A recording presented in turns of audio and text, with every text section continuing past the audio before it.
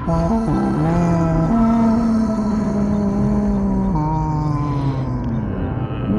Not Dead, a podcast about a story of survival. Bang, bang, bang, bang, bang.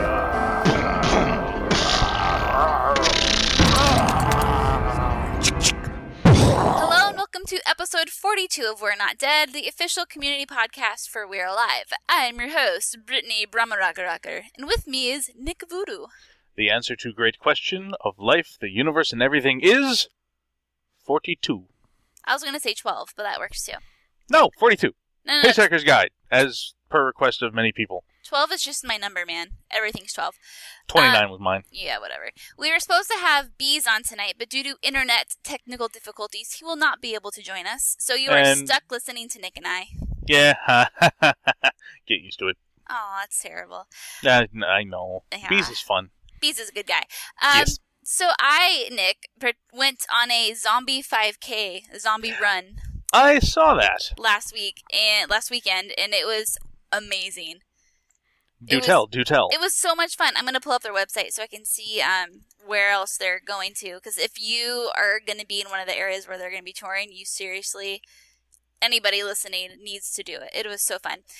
So they're going to Missouri, Pennsylvania, SoCal, Toronto, Maryland, Florida, and Texas. All between now and December. So make sure you go to runforyourlives.com and check that out. Nowhere near me. Sad. But no, it was a lot of fun. So it was like did it take you past the Costco? No, they didn't. There was no Costco available. Well, then it obviously wasn't the Brittany Brombacher version of it wasn't the Zombie real Run. experience, no. But it was a 5K obstacle course, so they had, like mud up to like your waist, big slides full of mud. You had to like crawl through fences, jump over hurdles. Like it was a lot of fun. It was a workout though. I was huffing and puffing. Nice. So how it works is that you're given 3 flags and you wear them around your waist, and then you can go with the fast group, which when you average anywhere between a 9 and below minute mile, and then you can do the 9 and the 12 minute mile, which is the second group, or like the slow group, which is the one that I went in because I didn't want to run for like 3 miles straight. Is there a slower than slow group that I could be in? Yeah, you could have walked this whole thing. You would have been in the dessert wave, which is where I was. That's what it was called, the dessert wave. Nice. That's awesome. So you're given 3 flags, and the course I think each course is different, but the course in Washington was on a motocross park. So cool. Yeah, it went through like all like the dusty like humps and whatever, and then it went through some woods. It was really fun. And there was a bunch of zombies, and if they took all 3 of your flags, you were dead, but you still had to complete the course. Anywho, my only complaint was that it was such a linear path, is that you like had to like, you would come across a path that was maybe 10 feet wide, and you have 2 zombies guarding it. So it's like, what are your chances of actually getting past there without them taking your flag? Unless you had like 20 other people with you, and maybe you can like squeeze on by. So well, you could also, trip someone. You could, but you probably would have been thrown out. Oh, there's rules? There are rules, yeah. You can't touch anybody. Fuck?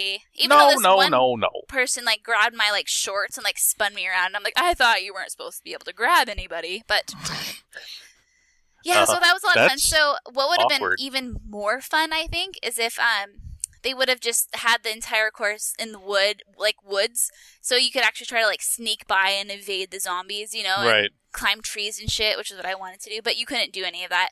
So it's like the sort of Call of Duty version of Zombie Run. you cannot deviate from the path. Yeah, except for it was way more linear than Call of Duty, which is hard to believe. Wait, what? How is that even possible?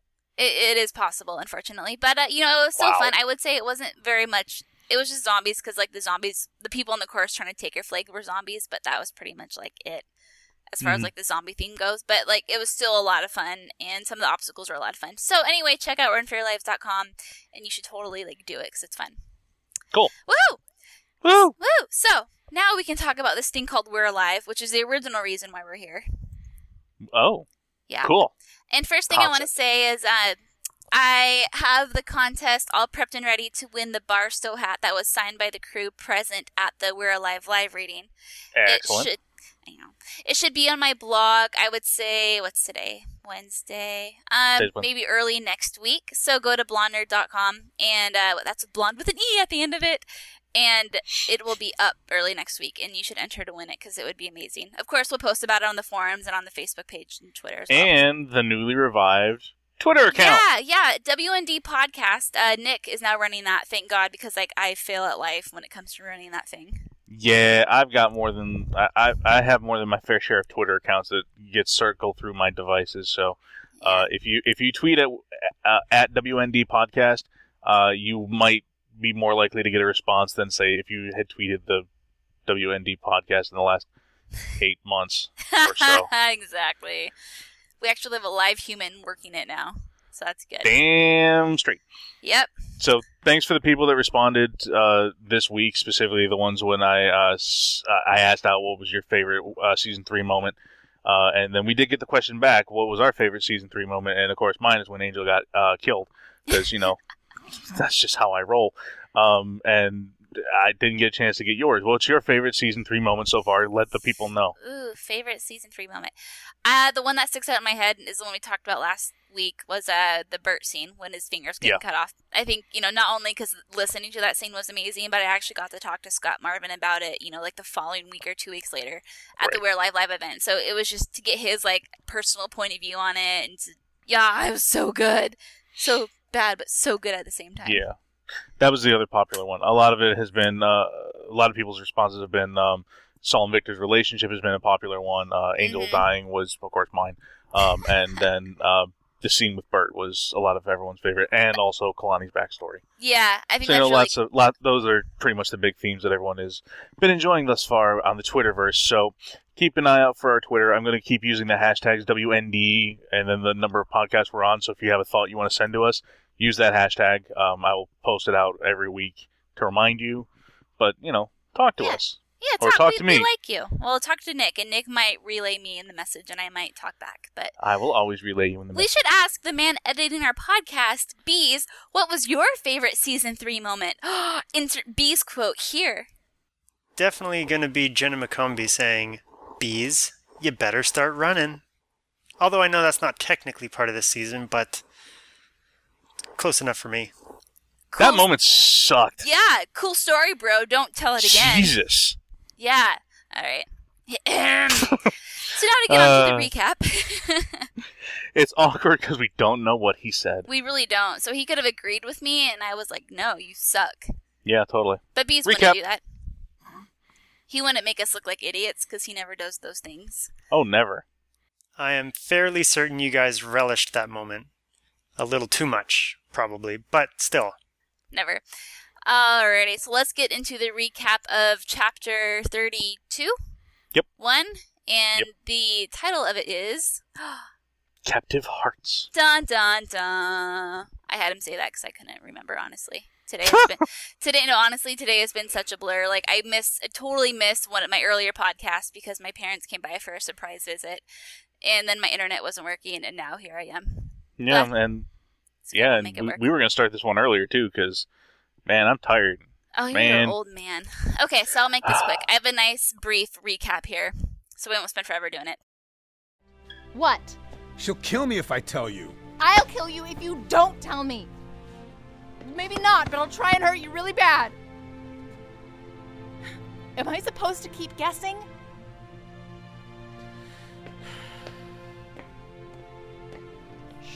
Shirley? Is this Bert? What happened to Bert?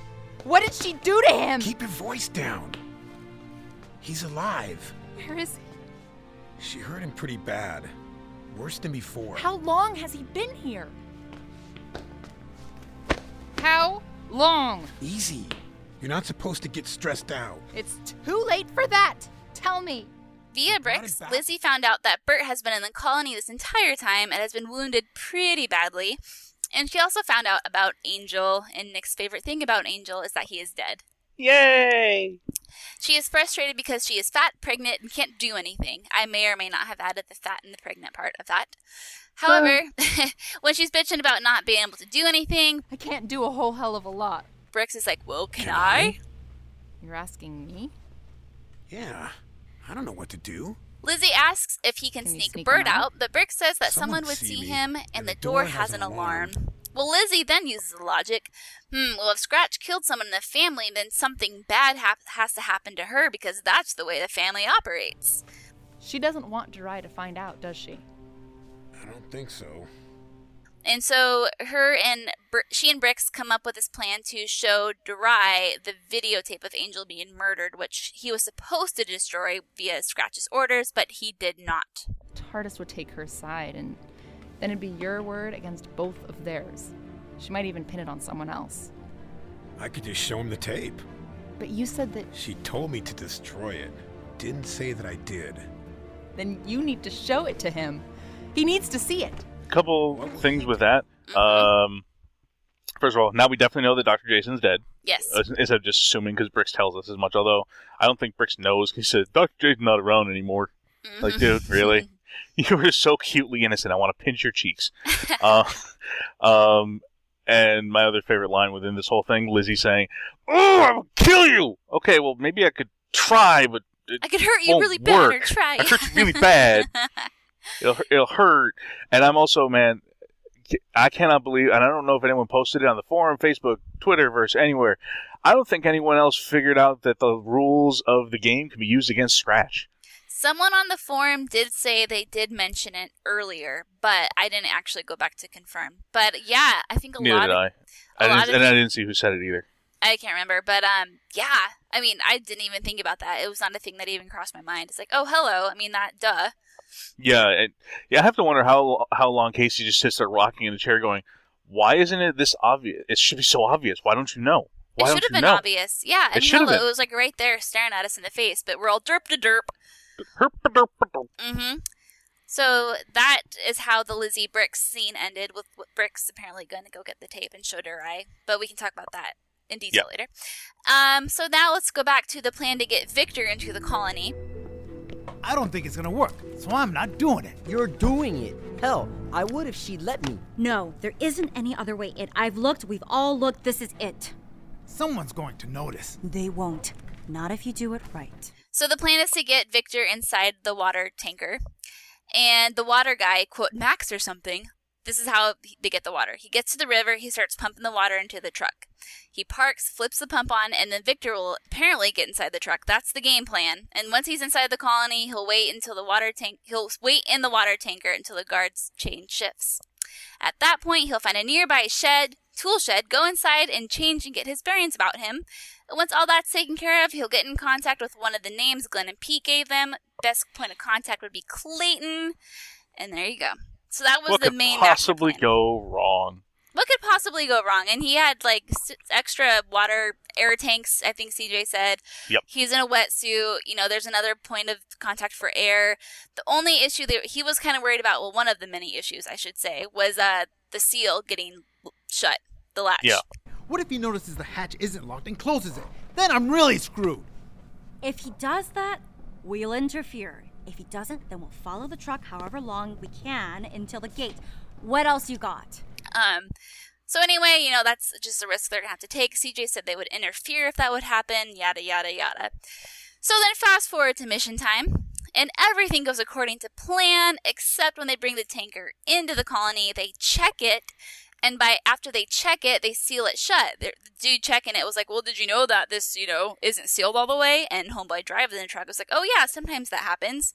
And dude checking the tanker was like, okay, well, I'm just going to seal it for you. And then... Ka-chunk. No, you didn't. Fuck, you did. So then he's waiting, okay, Nick, you can take it from here, because my notes ran out. I know what happens, but you can probably explain it more eloquently. Alright, so at that point, after the driver puts his clothes back on, because, it's the colony, and you have to take your clothes off every time you get back. Gatekeeper's favorite part about the colony. Yeah, apparently no matter who's in charge of the colony, the strip-down rules still apply. Mm-hmm. Driver takes the truck into its regular parking spot, and it's got a guard there, and the driver who had said before, I need to get to dinner, says, well, hey, dude, guard man, why don't you go ahead and go away and go to dinner? And sends the guard away, and then he starts doing the exact same thing that the guard was doing during the check-in, tapping the tank all over the place until he gets right next to Victor and says, Alright, come on out. I know you're in there. Dun, dun, dun. Da-da-da-dun. So yeah, Homeboy knows that Victor is in there. Now, before we kind of speculate as to who this man is, there was a small glitch. There is now an ultra-rare episode of We're Alive, Chapter 32, Part 1. Maybe you own it. According to the words of Casey. Do you own it? I do. You do. You should get it signed. Casey says, just as an FYI, there's a small glitch I just got reported. And the person submitted, quote, I don't know if this is intentional, but there is an exact repeat of Victor's line at 11:16. It repeats at 11:46, but CJ's line is different afterwards. Am I hearing things? Casey said, I will fix that. File must have relinked before the last bounce. So if you have just downloaded the episode, you will have the correct version. But if you downloaded it right when it released, you have the ultra-rare incorrect version. Which is, even, I ended up downloading through the mobile store because I didn't bring my laptop with me to work on Monday. So even though I downloaded it, 4 whatever hours later after it updates for everyone else, I still have the rare version because that was the one that was still being pushed by mobile. And then got corrected by probably like 8 o'clock Eastern time. So I still have the rare version even though I got a late download. Oh, snap. Yeah. So it's fun because, you know what, it's one of those things that if there was just the tiniest bit of change of inflection in that, that would be hilarious as all get out because it's the exact same thing he said before, just a different inflection, same words saying, you think this is different, but really, I'm going to be fucked. And then bring up more ideas. No, but really, I am going to be fucked. Right. It would have been if it had been intentional, great. But it's a glitch, and Casey admitted it's a glitch. So. Right. So it's kind of like collecting rare Pokemon cards. That's how I look at it. Collect there you all go. these rare. Yes. All right. So I guess a hot topic that took up like 4 pages of the forum was who is the truck driver, and I think a lot of us are aiming that it is Bixby Shovelface. I am positive that it is Bixby. I went back and I listened to chapter 19.3? 19.3, yes. Where Pegs was in the tool shed hiding from Gatekeeper and Bixby. Uh-huh. Definitely the same guy. He does go uncredited in this episode. Probably, I would obviously imagine on purpose. So that he is being hidden from the general viewer. Right. And you have to try and guess who he is, but I'm 99.999% positive it is Bixby. Right, and, Casey usually responds to questions on the forum if they're, like, legit not, like, legit, but if they're questions that he doesn't care if people really know about. Right. And he completely ignored the topic of who is the tank driver? Who is the tank driver? So, we're not really supposed to, like...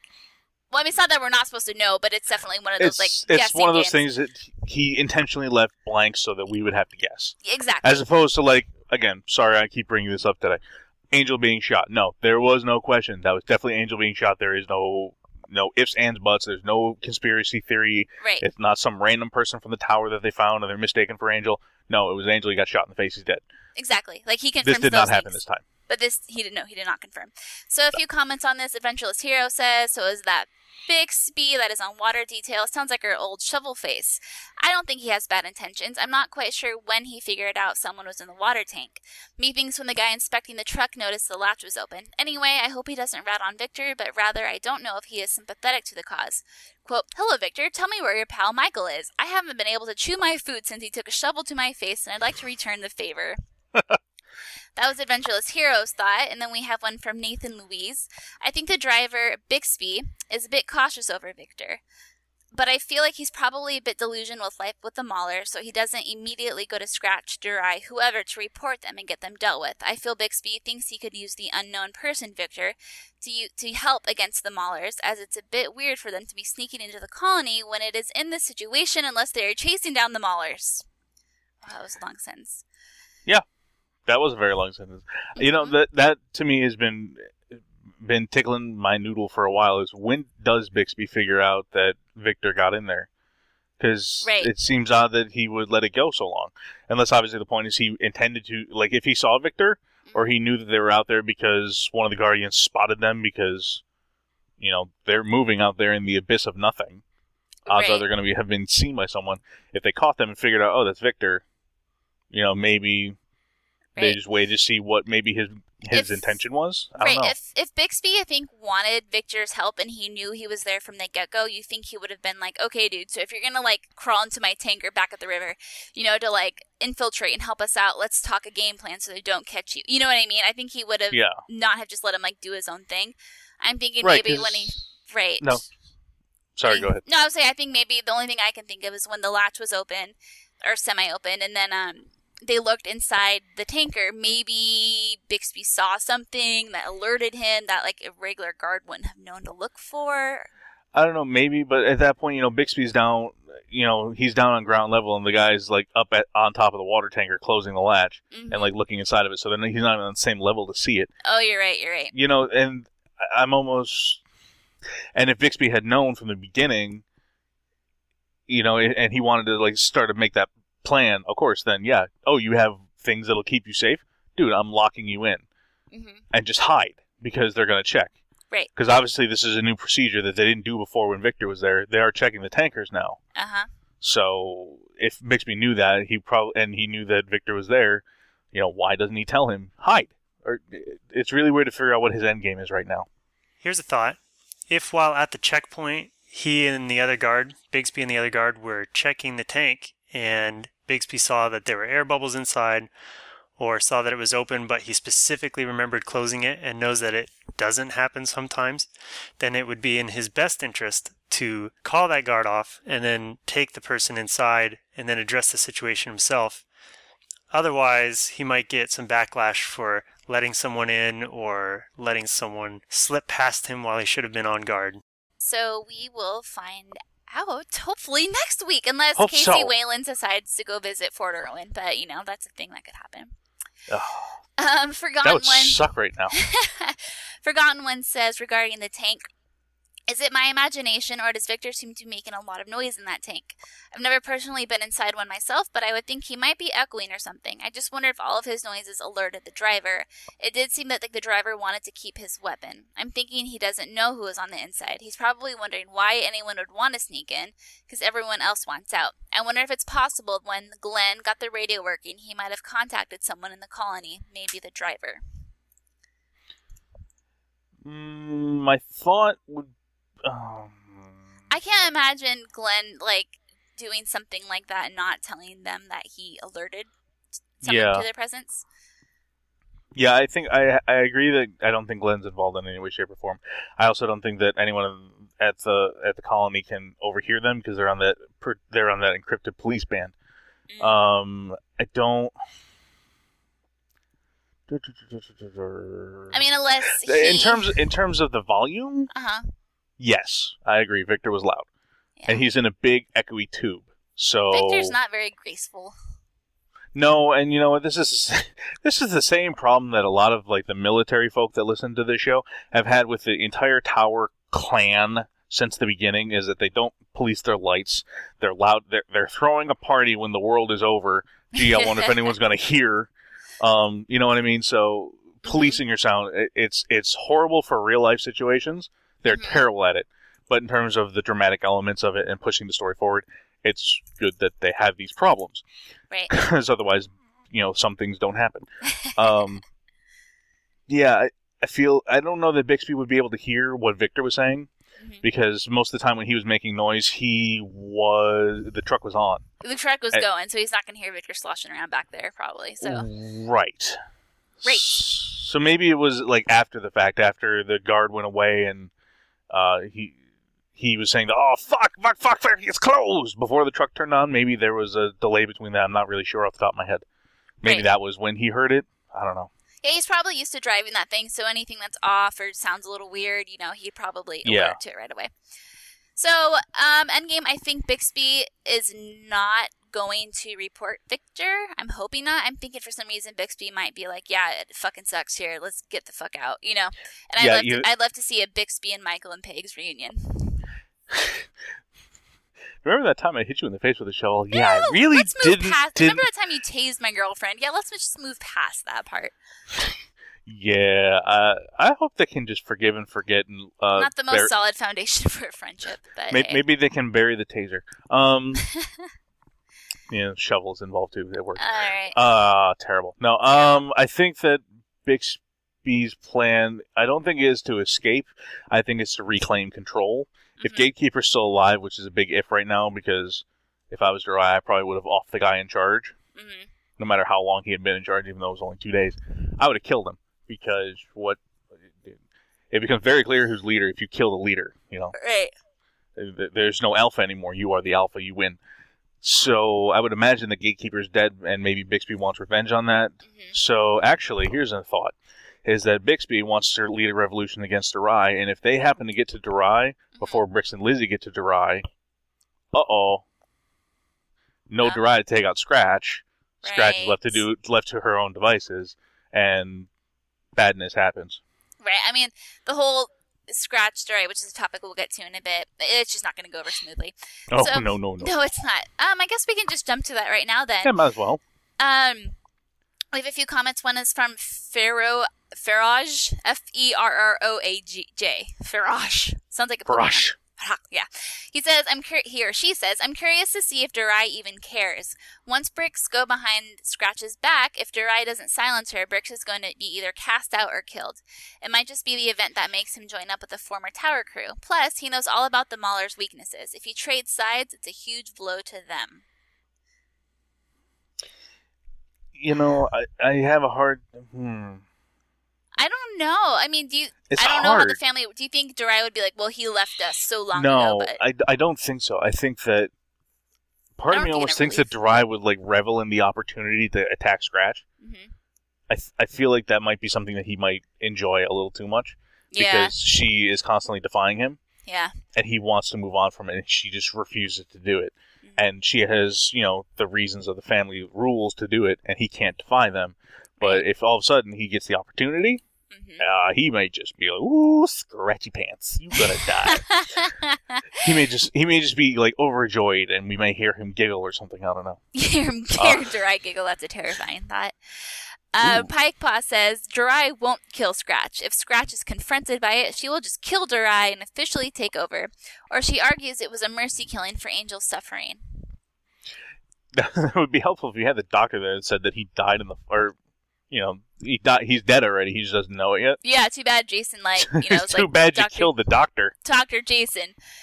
Yeah. Oops. Yeah, I really, it's still, from last week when I was talking about, Riley and the overarching whatever with Scratch, I don't think Scratch's time is now.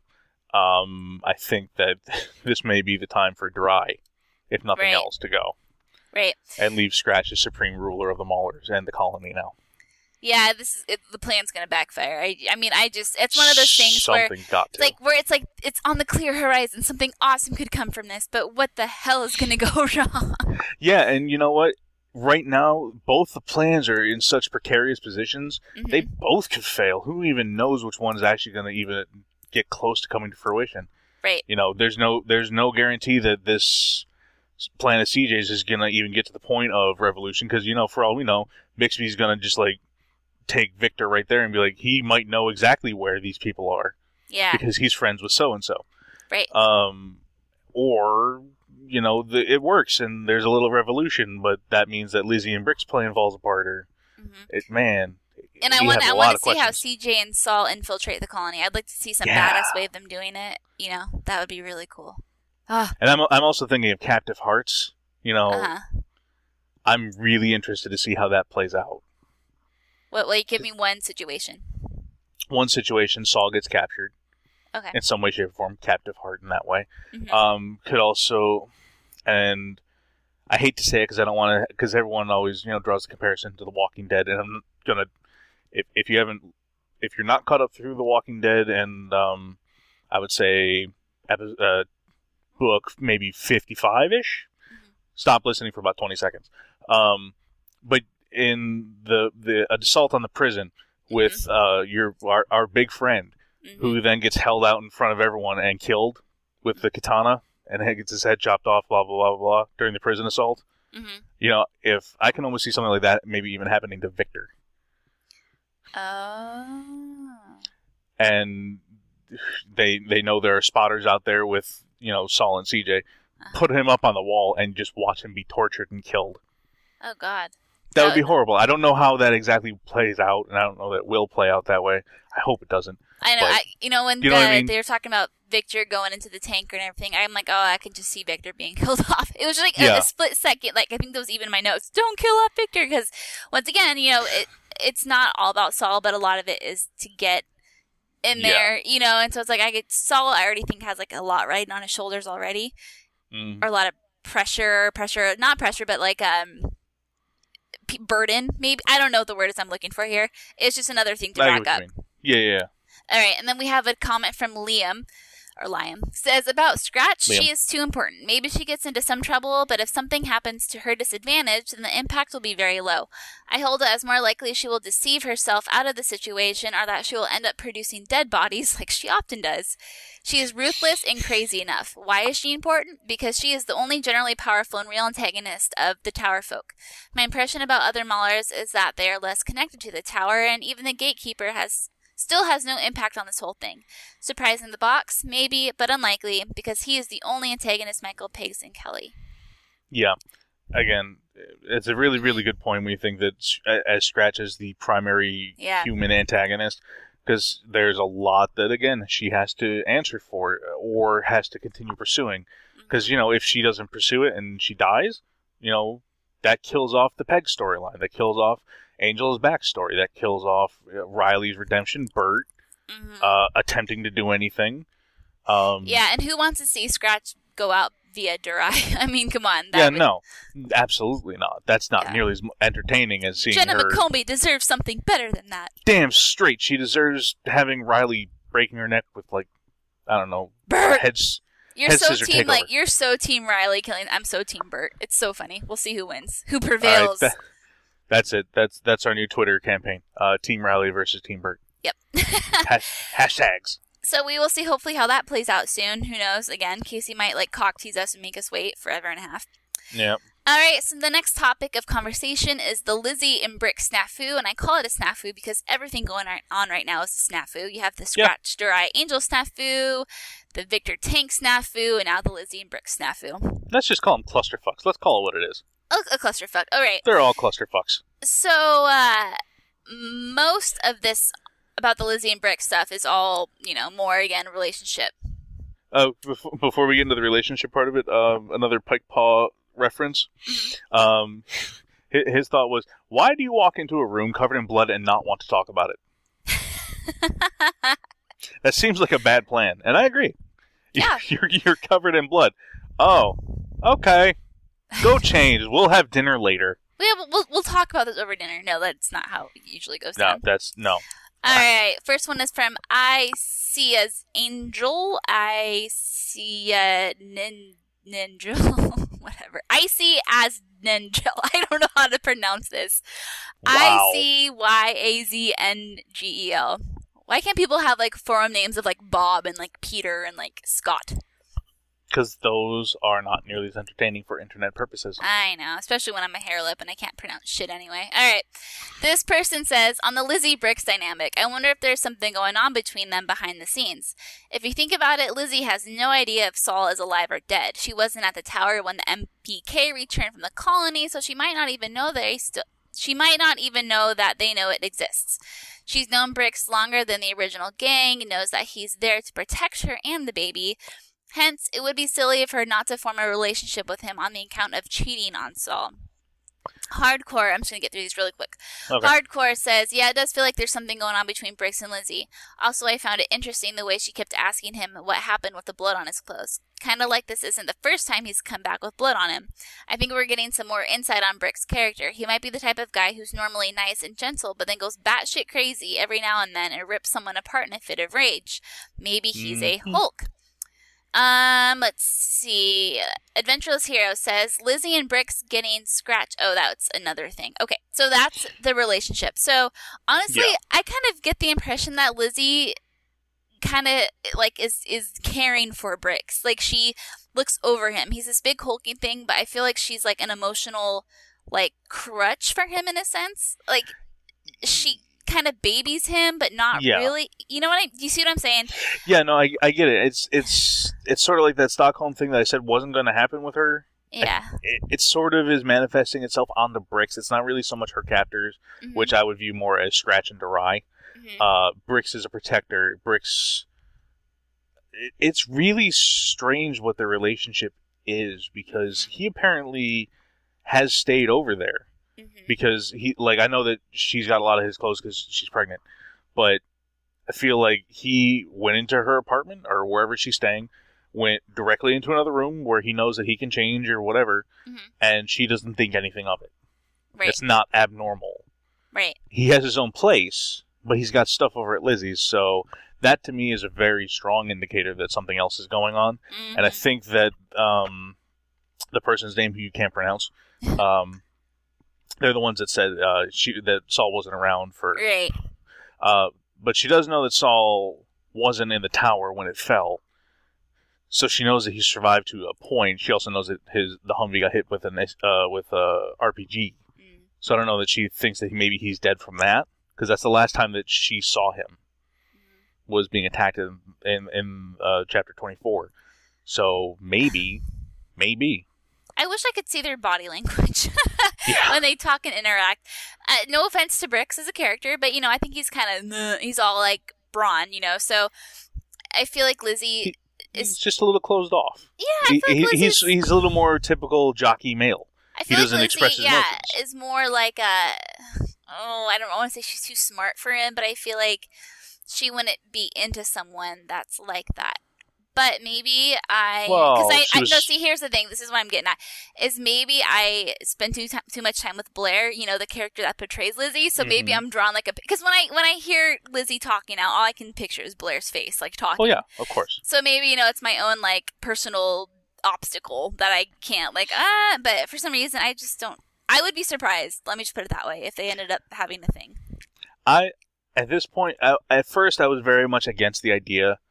I'm really leaning towards the fact that something may be going on between them that might be on a deeper, more emotional level. Yeah. I mean, again, you can't necessarily say that she wouldn't go for it. She went for Todd, biker dude. Exactly. Loved his motorcycles, bad boy. And when you're Bricks. in, like you said, like the situation where I think any affection could easily manifest into something like bigger, because that's all you have. Right, and the guy, Bricks legitimately protects her. He walks her everywhere, and, granted it may not be on the most up and up, their relationship and his protection, but he's still doing it. Right.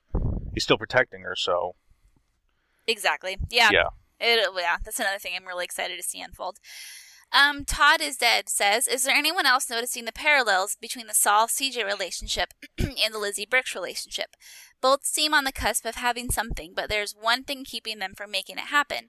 I don't know, the Liz-Bricks scene felt very personal, to me at least. I'll be interested to hear how the rest of the story plays out now that Victor's in the colony and Saul-CJ are left alone.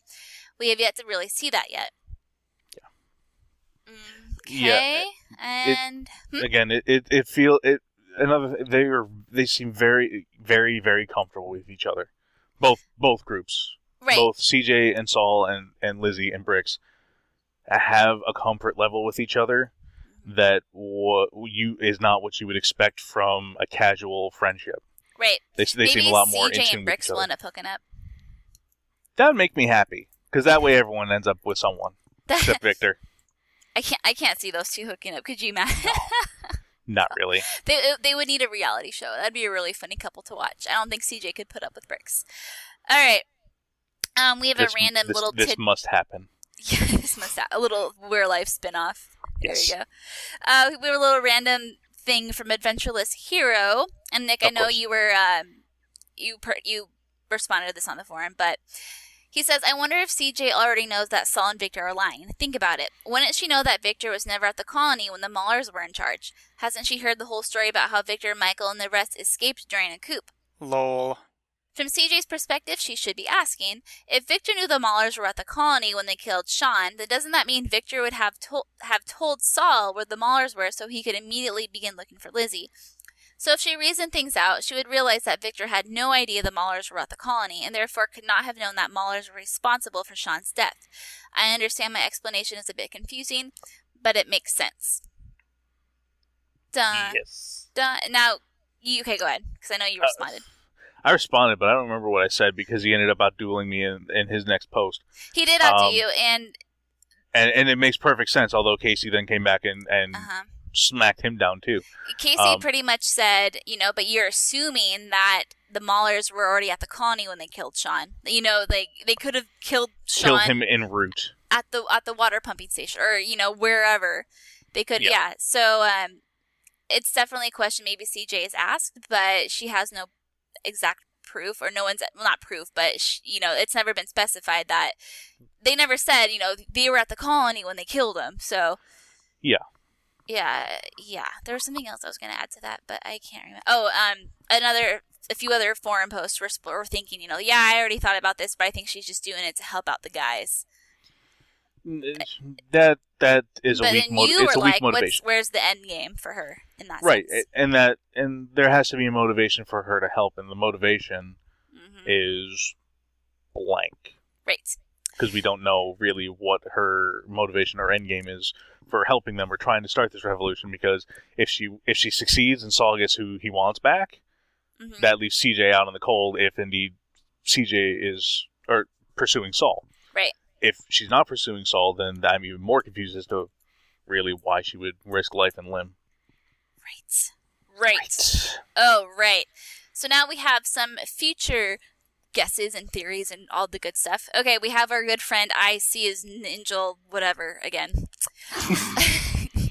I see an angel. No, but there's a N in it. No, that's what that's all I'm saying is that's what you should just call the person. I see his angel. Be done with it. Yeah, because it's AZ Angel, whatever. All right, this person says, I'm a little scared at what will happen when Saul and company bust in and give the colony, weapons for the coup if the plan goes successfully. Since the Maulers have been treating Lizzie well, most people would see Lizzie as one of the Maulers. Saul and co. obviously see Brix as being aligned with the Maulers. All it takes is for one person to encounter the wrong person at the wrong time without having the whole story, and bang, bad times. I'm most afraid of Saul coming in and hurting Brix.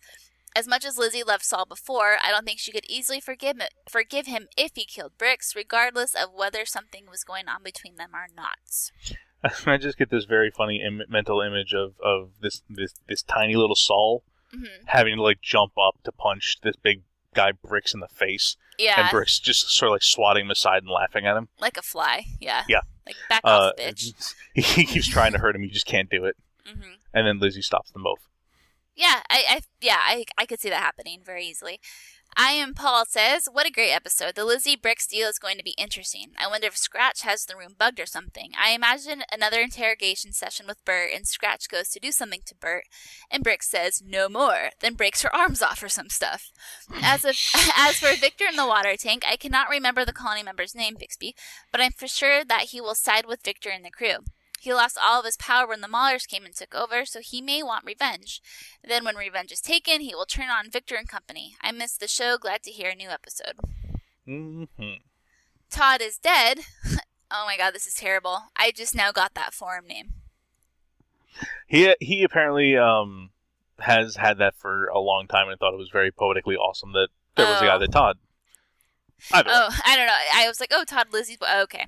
Yeah. Alright, he says, whatever happens, one simple fact is pretty clear. Saul and Victor are screwed when it comes to the after effects of, quote, the lie regarding the Maulers killing Sean. And why would I say that? Number one, Shovelface knows who killed Sean. Hell, for all we know, he could have been the one who arranged it. Now it is a bit early to start thinking Bixby is an, quote, inside man, but stranger things have happened. It's true. Number two. Bixby very well could be a very, very big help for the plan, but a very big problem. Yep. Number two, Brix. This is going entirely on a hunch, but I'm of the mind at this point that if Sean was a prison guard, in my mind he can't be anything else. Brix most likely will know him by description. It really is shaping up a lot like the Liz Brix will be leaving together. I just can't see how this question could not come up. Post-rescue, revolt, revolution, hashtag Vix a badass. Random. Number three, Lizzie. She has essentially had her freedom to move about the colony since they came there. Granted, she came in a few days after Durai and his group arrived, but during her time there, she never saw or heard anything of the name Sean. That's where it ends. Yes. All right. So, I mean, either way, I think we're all, like, pretty much convinced that CJ will find out the truth sooner or later. I mean, it's just one of those things that's going to happen. I'd be really surprised if Casey, like, ended the real-life franchise with CJ, you know? Yeah, definitely. Yeah. Unless he plans on killing her off before she ever gets a chance to learn the truth. Like, she's about to learn the truth and someone stabs her in the back.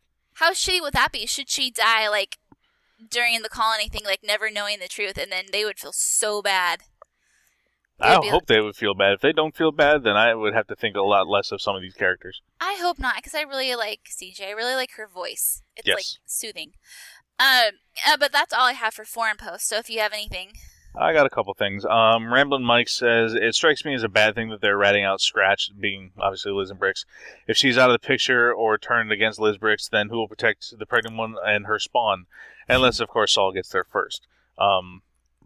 So again, that's another scenario that, in this case, Scratch loses. Mm-hmm. Or I guess Brix loses. Excuse me. We've already heard a lot from him, so I'm not going to read that one. This is what you get for being too good at posting. Tyler D. In regards to the live event. By the way, Nick, I thought the guy at the live event doing the comedy and hosting was you, and I was like, I thought Nick was a white guy. I thought his voice sounded like yours. I realized when he started doing comedy, it wasn't you, though. I mean, you're funny, man, but I can't give you that much credit. And I agree. I'm funny, man, but you really can't give me any credit. Oh, no. So sad. That's pretty much it. Okay. Sweet. Well, yeah, so we have a lot of ends, I guess, that we're kind of waiting to play out. What's going to happen with Scratch? Is she going to get ratted out? What's going on with Lizzie and Brix? What's going on with Saul and CJ? And poor Victor? What's Bixby's motives? There's a lot going on. Is Gatekeeper still alive? Is Gatekeeper still alive? When will CJ find out? What the hell is going on for Irwin? What is Nurse Britt doing? No one knows. Well, let's see. She's doing Michael. She's doing Pete. You're not doing Dr. Jason anymore unless you're doing a corpse. Well, yeah. Who are your other 15 boyfriends? They're everywhere. Puck? They're all fictional characters, even. Oh. Yeah. Well, I guess they all are kind of fictional, huh? Yeah. Never mind. That was weird. I just put myself, like, inside, like, Nurse Britt's, like, IRL mindset, and that was really strange. Anyway, I guess that's all I have. If you have anything else to add, if not, we can do some house cleaning and wrap her up. Let's do some house cleaning and wrap her up, because this house is fucking dirty. That's what no, that doesn't work. Anywho, so to recap, like Nick said, you can now follow us again. Well, on We're Not Dead, WND podcast. We actually have a live person like doing things on there now. And if you want to get a hold of me, you can do that. Nick will relay the message, or you can tweet me at Brit5091 or Nick at Nick Voodoo, right? NIKVOODOO. Either way, I will get a hold of it. I have them all routing to me all day long. There you go. You can send us emails at we're not dead podcast at gmail.com or WND at zombiepodcast.com or whatever. I haven't checked the email inbox because I just now realized that none of the emails have been forwarded to my phone, so I haven't gotten any alerts. Oh. So that might be, Nick, another thing I can give you access to if you would like. Woohoo! I'll take it. All the technologies belong to me. I know, good old Nick. What else is there? Oh, make sure you check out my blog early next week, blonder.com, and I will be giving away that hat, which is awesome. And again, we'll post that on the forum, we'll post it on Twitter, we'll post it on Facebook. You will have ample opportunity to figure it out. Yes, and we'll even post it on Twitter, if you didn't say that. I did say Twitter. Okay, forget it. And if I did say Twitter, I meant to say Twitter. I know. Okay, fine. And I think then and we have a guest lined up for our off week, which will be, I don't know when. The last week of August, I believe. There you go, last week of August. So that will be fun times.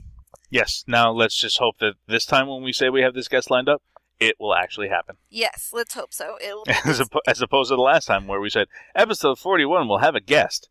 And then 2.5 months later, there still wasn't an episode 41. Was it 2.5 months? No, it was only a month. Oh, okay. I was like, holy shit. Okay, no, we're not. We're not that neglectful. We're close to that neglectful, but we're not that bad. That would have been terrible. Yeah, we would have had like record a solo podcast by ourselves. In that case, it would not have been good. All right, so for Nick and for me, thank you for listening to We're Not Dead, and we're out. Bye. Ooh, wait. Just kidding. What? We're not out. I have to announce something. Oh, okay. So Bees, actually, if you can like stick this in before I like start wrapping it up, like saying for Nick, for me, Okay, Nick, we'll just start like we haven't ended yet, okay? Of course. Okay, Nick, and I also have some exciting news for those Kalani fans out there. Yep. Kevin Flood has been cast in the role of Alistair Green in the future Wichita. Okay, so this is amazing for a few purposes. First of all, he's been cast in something new, a feature, which is really, really, really exciting. And two, his name of this character, I can't even talk because I'm this excited. The character's name is Alistair, which if anyone knows me at all, that is my favorite video game character almost of all time. Like, I would have that man's babies. He's from Dragon Age, and it's just like the most amazing thing ever. Anywho, so you can check out more information and just add Kevin on Facebook. His name is Kevin Flood, and it is called Wichita, the movie, and it even has its own Facebook fan page. Nice. So, yeah, make sure you check that out and support Kevin because this is really exciting for him and for us, and we're all really happy for him. I can tell you just ever so randomly that I was listening to another podcast, which there are other podcasts out there other than We're Alive. I'm sorry to burst your bubble. I was listening, and they had a listener email segment, and there was a guy named Kalani. Oh. And I was like, what? I wonder if Kevin Flood plays fantasy football but uses his character name to send an email. Mm-hmm. So I just thought that was amusing that there's actually a guy named Kalani. That is pretty exciting. I tittered over it. When I was working for my old job, there was a woman there who had a son. Her name was like, I don't even know, but I remember it sounded like Kalani. And so I'm like, what's your son's name? And it was some like Hawaiian name, Nice. Of course. And so now I always call him Kalani. I was like, how's your son Kalani doing? She's like, that's not his name. I was like, oh. It's like, well, that's what it should be. I know, it's a good name. So go fix it. Go fix it. Okay, and now we can do like the wrapping up. So for Nick, for me, whatever. Yeah. Cool. Thanks, bees. You're the best. I'm going to laugh if all that makes it back in. I know, it will. He's a jerk face. Total jerk face. So yeah.